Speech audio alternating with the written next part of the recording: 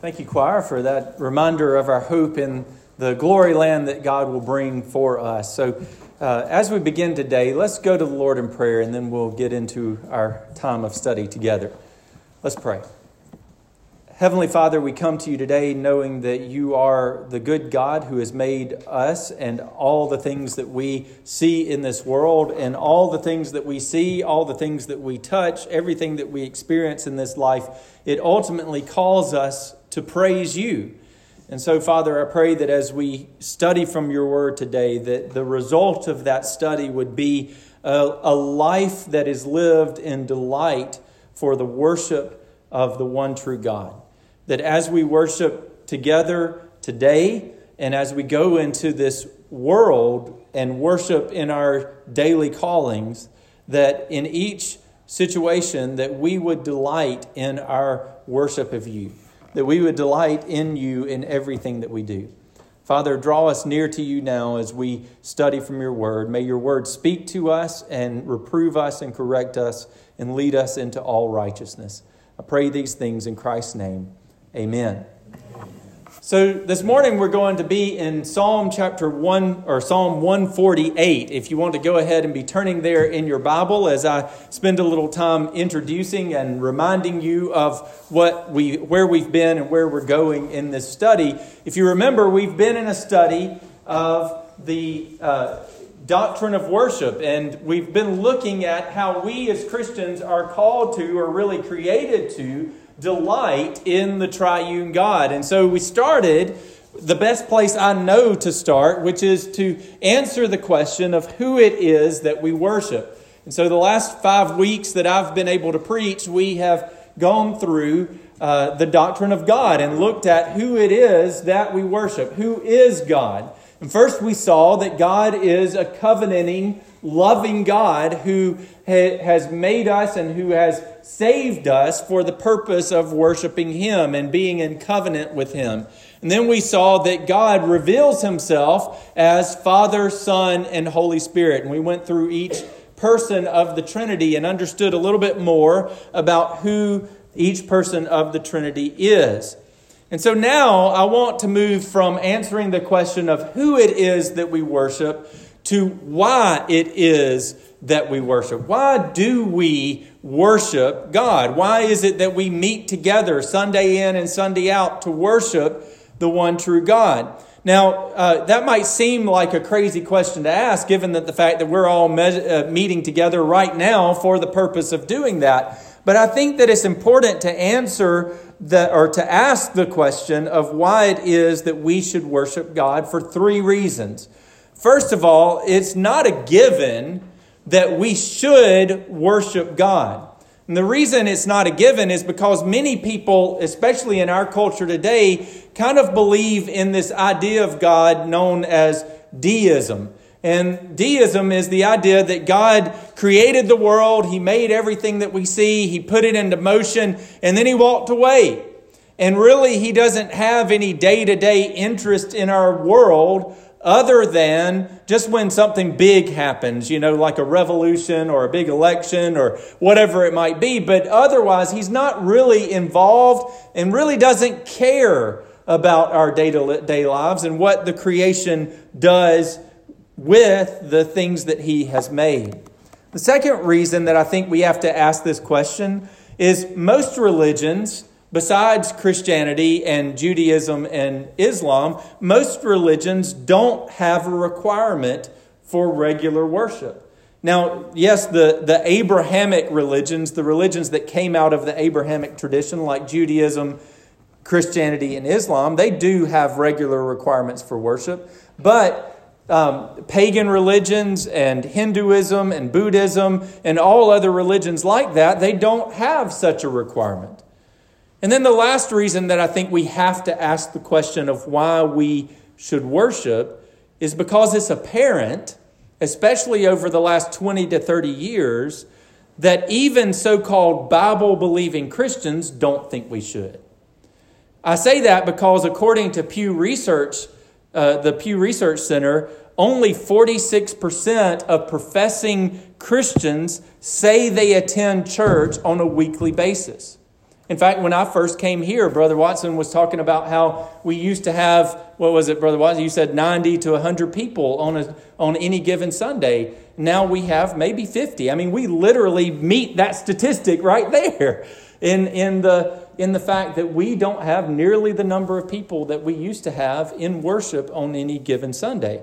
But the more disturbing side of those same statistics is that 36% of professing Christians say that they only go to worship once or twice a year, if at all.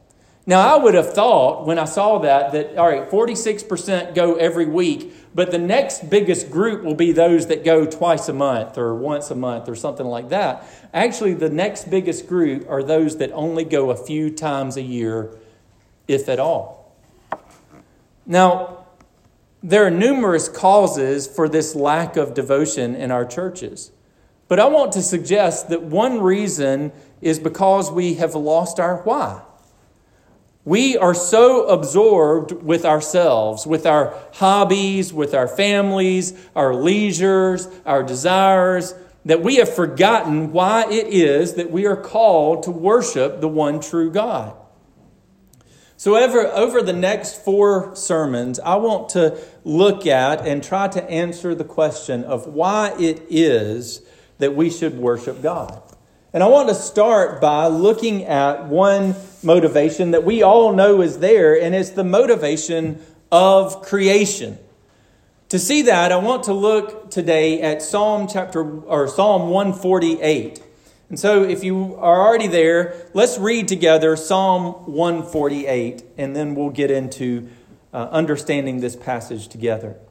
Psalm 148, God's word says, "Praise the Lord. Praise the Lord from the heavens. Praise him in the heights. Praise him, all his angels. Praise him, all his host. Praise him, sun and moon. Praise him, all you shining stars. Praise him, you highest heavens, and you waters above the heavens. Let them praise the name of the Lord, for he commanded, and they were created, and he established them forever and ever. And he gave a decree, and it shall not pass away. Praise the Lord from the earth, you great sea creatures and all deeps, fire and hail, snow and mist, stormy wind fulfilling his word, mountains and all hills, fruit trees and all cedars, beasts and all livestock, creeping things and flying birds, kings of the earth and all peoples, princes and rulers of the earth, young men and maidens together, old men and children.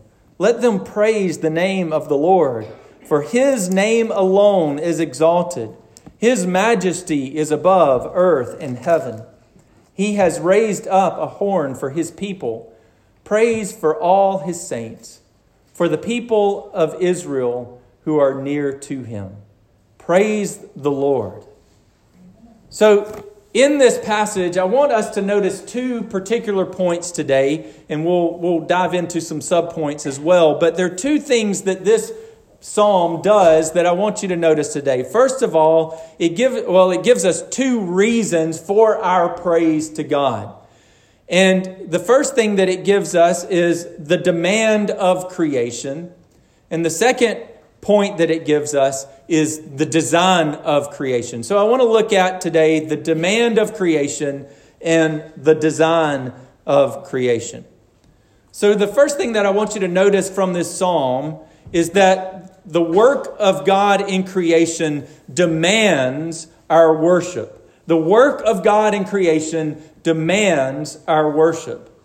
The psalmist lays out this beautiful hymn of praise to God, and he does a neat little literary thing that I want you to notice. If you read through that psalm again, you'll notice that it's like we're climbing downstairs. He starts by calling all of creation to praise the Lord. He starts just by saying, praise the Lord. But then he starts at the highest of heavens, way above the earth and the universe and everything. He starts in the very throne room of heaven, and he says, praise the Lord, all you angels and all you hosts.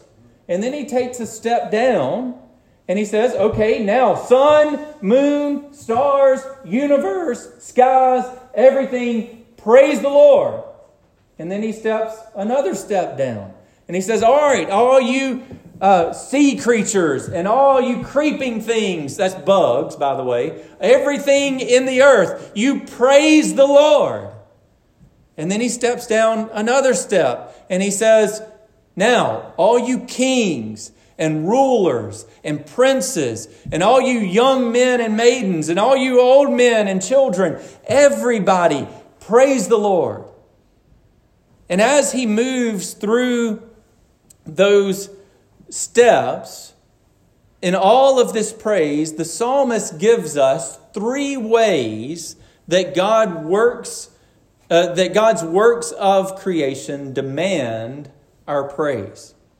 First, in verse 5, he says that the heavens should praise the Lord, for he commanded and they were created. And we find here that the power of God in creation demands our worship. Did you know that before the 1990s and the launch of the Hubble Space Telescope, that when astronomers looked up into the skies, they could only find just a few galaxies.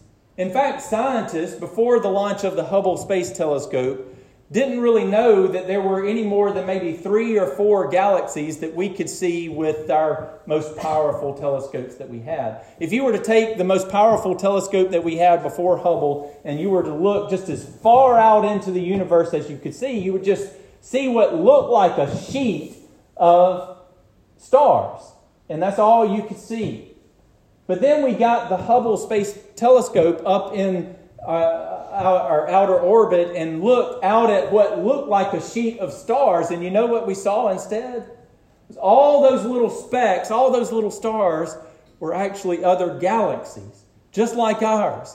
And as far as you could look into the deepest realms of space, into the furthest reaches of the universe, were galaxies upon galaxies upon galaxies. Millions and millions of galaxies as far as the eye could see.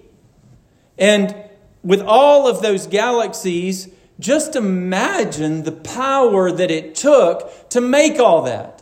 The power that it took, not just to make our little solar system with our 9 planets and our sun, and not just the Milky Way that we live in, the galaxy that we live in, but a million upon million galaxies just like it, out there just as far as our greatest technology can see. And God made all that. Our earth is just a tiny, insignificant speck on that vast, seemingly unending landscape of stars and planets and moons and galaxies. And we, us little people, are just a tiny, insignificant speck on that speck. We can't even organize our own week with the few little things that we have going in our lives. And yet God created this beautiful, vast, amazing universe with the command of His voice. God's power in creation demands that we worship Him. Second, notice verse 6. Verse 6 says that the psalmist says that the heavens persist because God decreed it. Now, in this statement, we find that the purpose of God in creation demands our worship. So the power of God in creation demands our worship, and the purpose of God in creation demands our worship. Now, this statement in verse 6 encompasses all the parts of creation that came before. So if you go up from verse 6, back up the stairs to the top. So angels and stars and sun and moon and sky, all of it continues to exist. All of it consists on a day-to-day basis because of the decree of the Lord. So just consider just one part of that in the sun itself. Micah and I were talking about this yesterday. We were trying to beat each other with facts about the sun yesterday. But the sun is 865,000 miles wide. So just to put that in perspective, the earth is about 8,000 miles wide. So you could put 100 earths on the diameter of the sun. And not only that, at its core, the sun burns with 27 million degrees Fahrenheit. It burns at 27 million degrees Fahrenheit. Now, scientists don't have any way of knowing this, but they believe that the sun is made up at its center of helium, and on the outside is hydrogen. And it burns with such intensity that it burns at 27 million degrees Fahrenheit, and here it only gets to be, 90 degrees or 100 degrees at the hottest here on Earth. And all that happens, all that hydrogen burning at a flaming ball of fire, and yet the hydrogen never runs out. It never just blows up and goes into oblivion. And the reason the sun is sustained, as powerful and massive as it is because of God's purpose. God purposed it, God decreed it, and so it stands fast.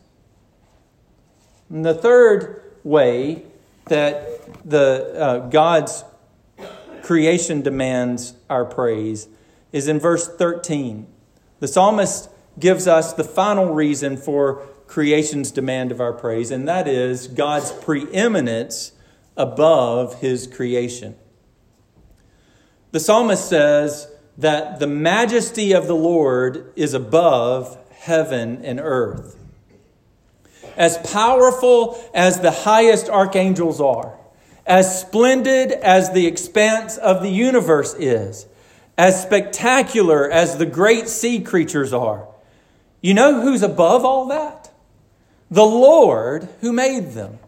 God is above all of his creation. If the sun, which with its brilliant light could blind you in 3 minutes flat, if the sun must praise the God who made it, then so must you.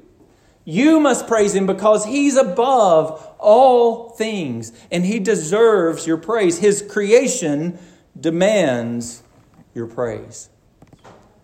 So now that we've seen the demand of creation, let's consider the design of creation.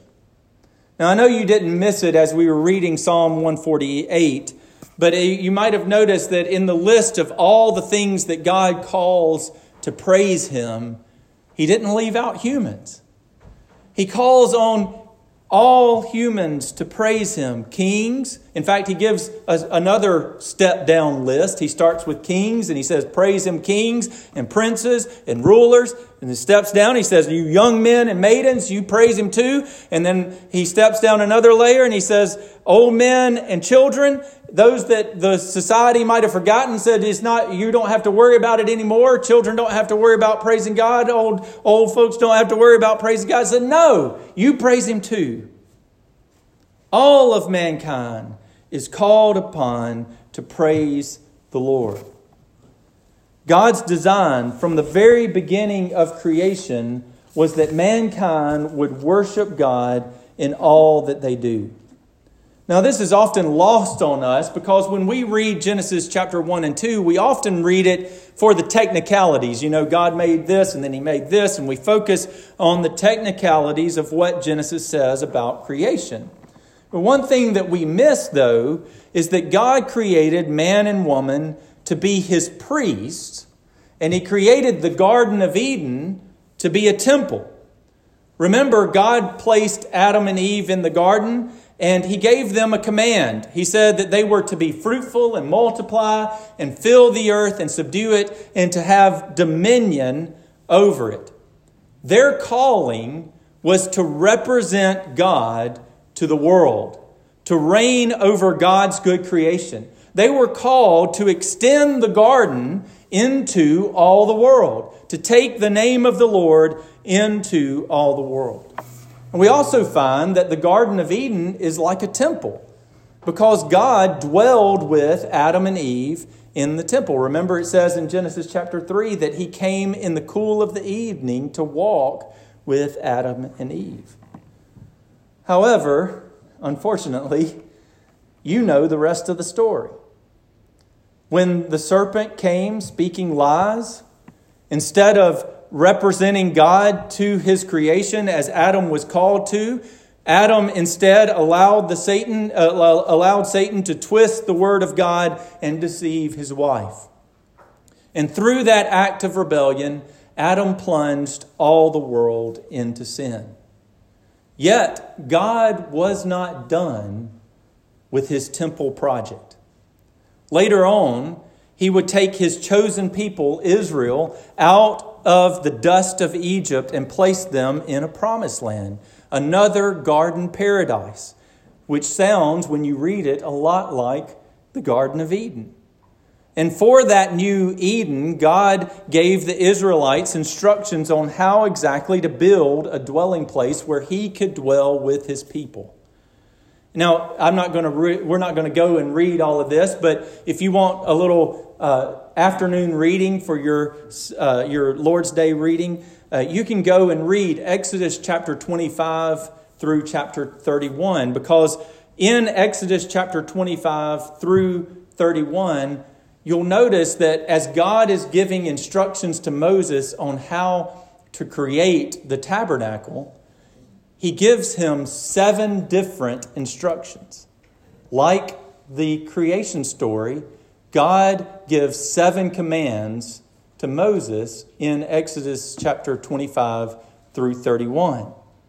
And not only that, he begins each of these commands with the phrase, "And the Lord spoke to Moses." Just like it says in Genesis chapter 1, and God said, "Let there be light."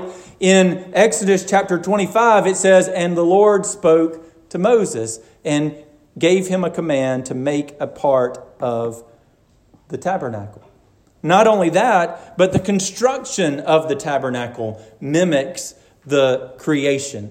The walls and the curtains are given first as the form of the tabernacle, just like God made light and space and time and firmament and earth and sky and ocean and all that, and then he fills it. And so the tabernacle instructions go from form to filling. God gives commands over how to make the curtains and the walls and all of that, and then he fills it with altars and lamps and furniture, just like he filled the earth with living things. You know, the interesting thing is if you go back and read how the tabernacle is designed, is that it says that the things that are made to fill the temple, they're palm trees. They're to look like palm trees and like animals and all of these different things. If you were to walk into the tabernacle, you know what it would look like? It would look like the Garden of Eden. It would have imagery of the garden. Because God's intention for the garden and God's intention for the tabernacle were to be a place for him to dwell with his people. And finally, the last thing that God commands Moses to do when he's building the tabernacle is he commands Moses to ordain Aaron and his sons to be priests who would represent God to the world. They were to be the new Adams in this new promised land, and they were to represent God to the world through this new temple. But you know the rest of that story too. Aaron's sons, in their very first worship service that they carried out, Aaron's sons, in their first official act as priests, offered strange fire before the Lord, and God consumed them by the fire that they offered because of their false worship. And the Israelites as a whole would fail to live as a nation of priests, choosing instead to serve the gods of the Canaanites. Their rebellion would ultimately anger God so much that he would destroy the temple where for years he had dwelled with his people, and he would allow the nations of Israel and Judah to be led away into captivity. But there is one final temple that we cannot miss. As the Apostle John is beginning his gospel, he gives this beautiful prologue that we've looked at before in John chapter 1, or in the Gospel of John chapter 1. And in John chapter 1, verse 14, he says, "And the Word became flesh and dwelt among us, and we have beheld his glory." The word that is used there for dwelt literally means to pitch his tent with us. So what John is saying is that when Jesus became flesh, when the Word became flesh, he pitched his tabernacle with us. Later on, just a chapter over, in chapter 2, verse 19, John records that Jesus tells the Jews, "Destroy this temple, and in 3 days I will raise it up." Now, John wrote that what Jesus was saying is that if they were to destroy his body, in 3 days he would raise it up again. Jesus would bring about resurrection. You see, Jesus came as the true priest of God who would represent God to the world. And he didn't fail like Adam or like Aaron's sons. He perfectly revealed God to us. And in his death and resurrection, he has built a new temple. And he has made all who believe in him to be priests in this new temple. In 1 Peter chapter 2, verses 4 through 5, it says, "As you come to him, a living stone, rejected by men, but in the sight of God, chosen and precious, you yourselves, like living stones, are being built up as a spiritual house, to be a holy priesthood, to offer spiritual sacrifices acceptable to God through Jesus Christ." You see, through the blood of Jesus, Jesus has made us to be true worshipers. He's made us to be true priests. And he's building us all together into the temple of the living God. We are, as Peter says, living stones that are built together into God's house. So God no longer dwells in a tabernacle or in a physical temple. He dwells in us through the power of his Spirit. Friend, the witness of creation demands that you worship the one true God. And the design of God upon your own soul demands that you worship him too. If the sun, moon, and stars cannot help but praise him, then you must do so as well. The reason that you, if you are outside of Christ, feel like nothing ever fully meets your desire and your purpose, nothing ever fully satisfies that deepest longing that you have, whether it be substances or relationships or power or money or fame or whatever it is, it all seems to fall short, is because you weren't made for that stuff. You were made to praise and glorify the one true God. That is the design for which God made you.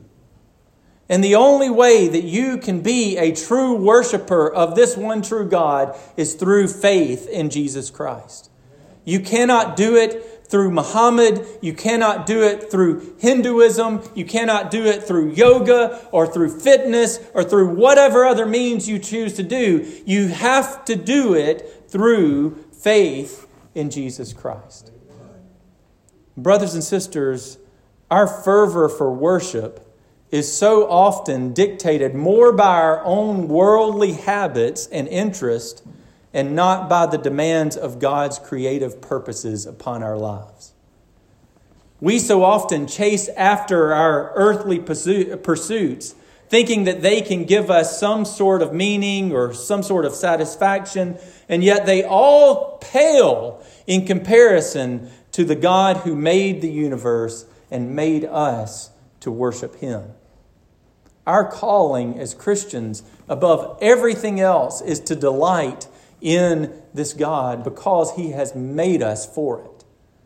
And so we cannot know the fullness of our purpose in this world. Whatever your calling is, whether it's to be a farmer or an engineer or a carpenter or whatever your calling is, you cannot know the fullness of that purpose until you do it in the delight of God, until you do it as an act of worship because it's what God made you to do.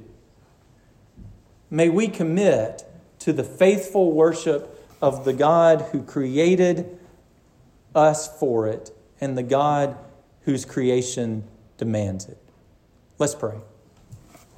Heavenly Father, we come to you today knowing that you are the God of all creation, and that because you have made us for delight in you, we cannot help but try to find our delight by giving glory to something. And Lord, so often we give our glory to other things, whether it be ourselves or our own hobbies or habits, or whether it be someone else other than you. Father, may we forsake those other false gods and instead turn to the one true God and worship Him alone. Father, may we find our delight in you because we see in this beautiful creation the demand to do so, and because we see in the design of our own hearts the requirement to do so. And may we go from this place in everything that we do, delighting in you as we serve you in our lives. Pray all these things in Christ's name. Amen.